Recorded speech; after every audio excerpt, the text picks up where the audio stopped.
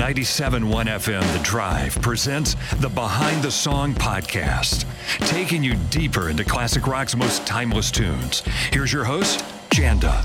They came out strong in 1982 with the release of their first album, Business as Usual.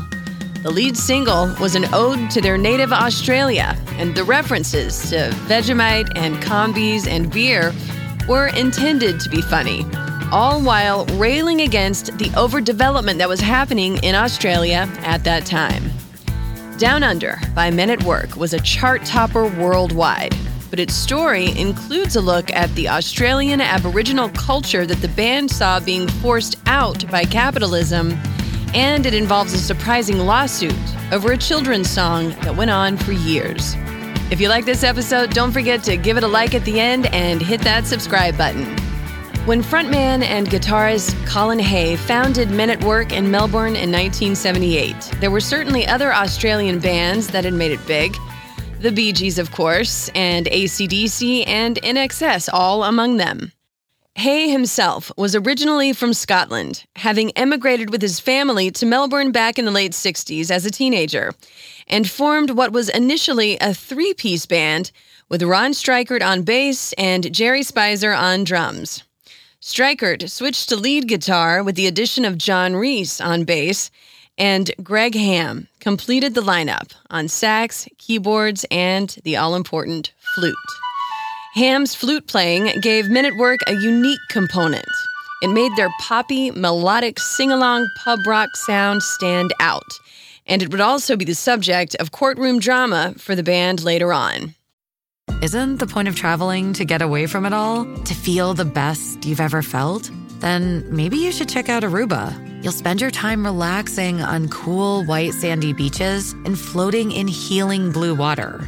You'll meet locals brimming with gratitude for an island that redefines what a paradise can be. When your trip comes to an end, you won't need another vacation because you just had the vacation. That's the Aruba effect. Plan your trip at Aruba.com. There was no question that this band were writing hits. By the end of 1980, they were the most popular unsigned band in Australia, and CBS Records scooped them up and signed them to a record deal in 1981, largely on the strength of Down Under, written by Hay and Strykert and self-released by the band.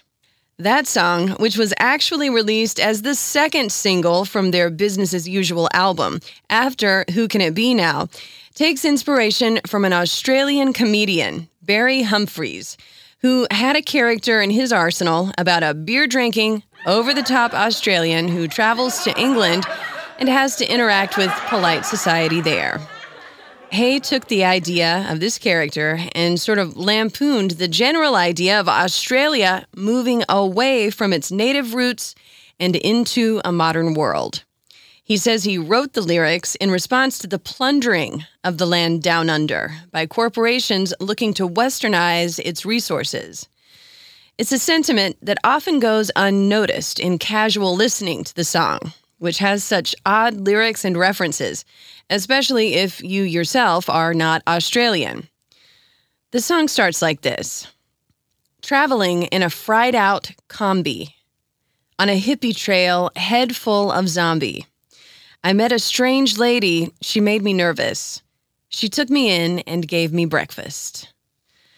A fried-out combi is a nearly busted Volkswagen combi van, a favorite of surfer types and counterculture types in the 70s.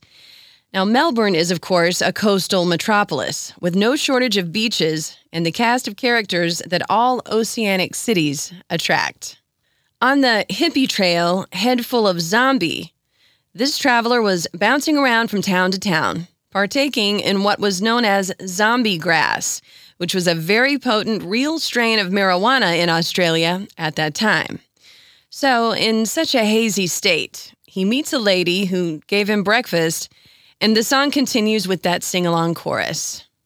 And she said, "Do you come from a land down under, where women glow and men plunder? Can't you hear the thunder? You better run, you better take cover." So the women glow in the land down under, but the men plunder.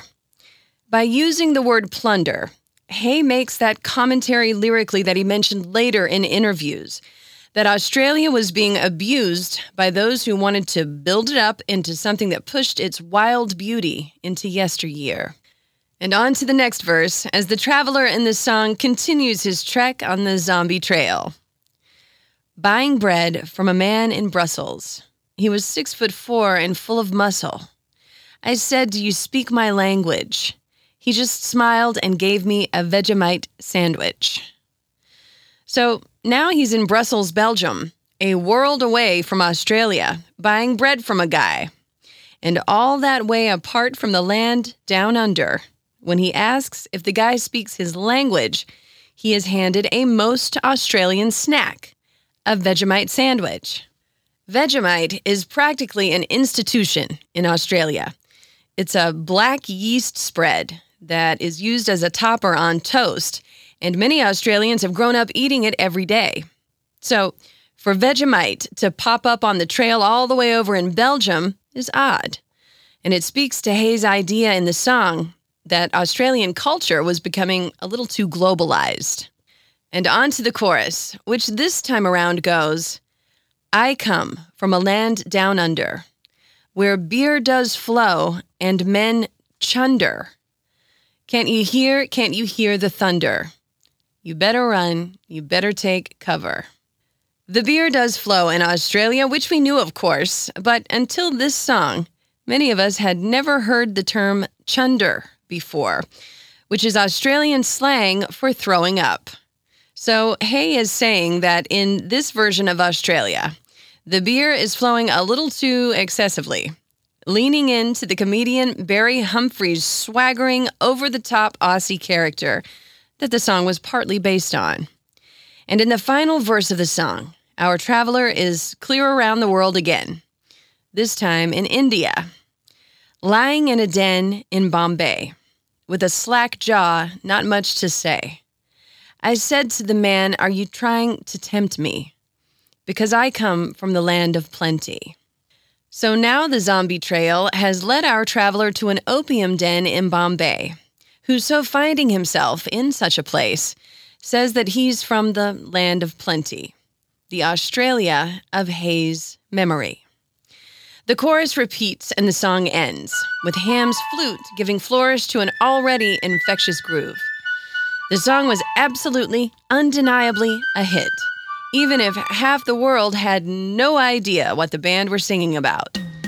After this single and the Business as Usual album were released in June of 1982 in the US, Men at Work were the first Australian artists to have a simultaneous #1 album and #1 single on the Billboard charts.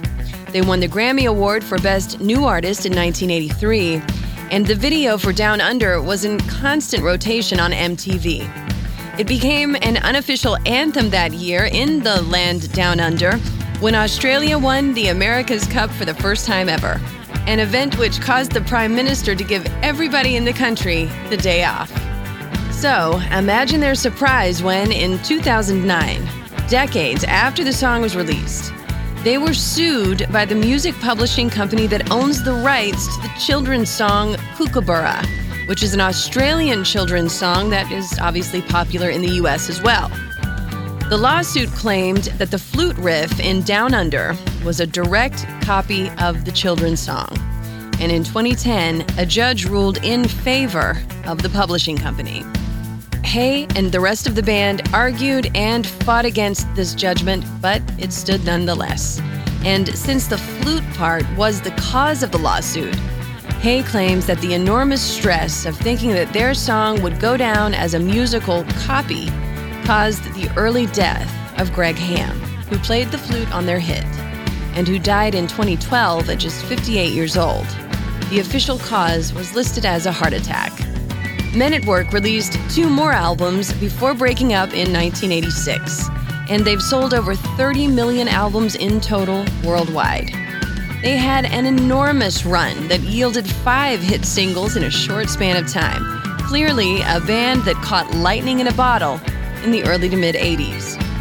Colin Hay is currently a member of Ringo Starr's All-Star Band And he continues to create music as a solo artist, as do the other remaining members of Men at Work. The singer-songwriter Sia of Chandelier fame grew up around Hay, who's a close family friend, and she refers to him as Uncle Collie. She has said that her uncle's song Down Under is the best representation of Vegemite culture in the pop world. And whether we've ever actually spread Vegemite on toast or not, we'll continue to sing along to this infectious tune with uniquely Australian lyrics. A direct love letter to the land down under, heard around the world. I'm Janda, and this has been Behind the Song. Special thanks as always to Christian Lane for the music you hear on these podcast episodes. If you like it, give it a thumbs up, write a 5-star review, or hit subscribe. And you can watch short video excerpts of all these episodes on the Behind the Song podcast TikTok channel. On the way, much more classic rock and roll.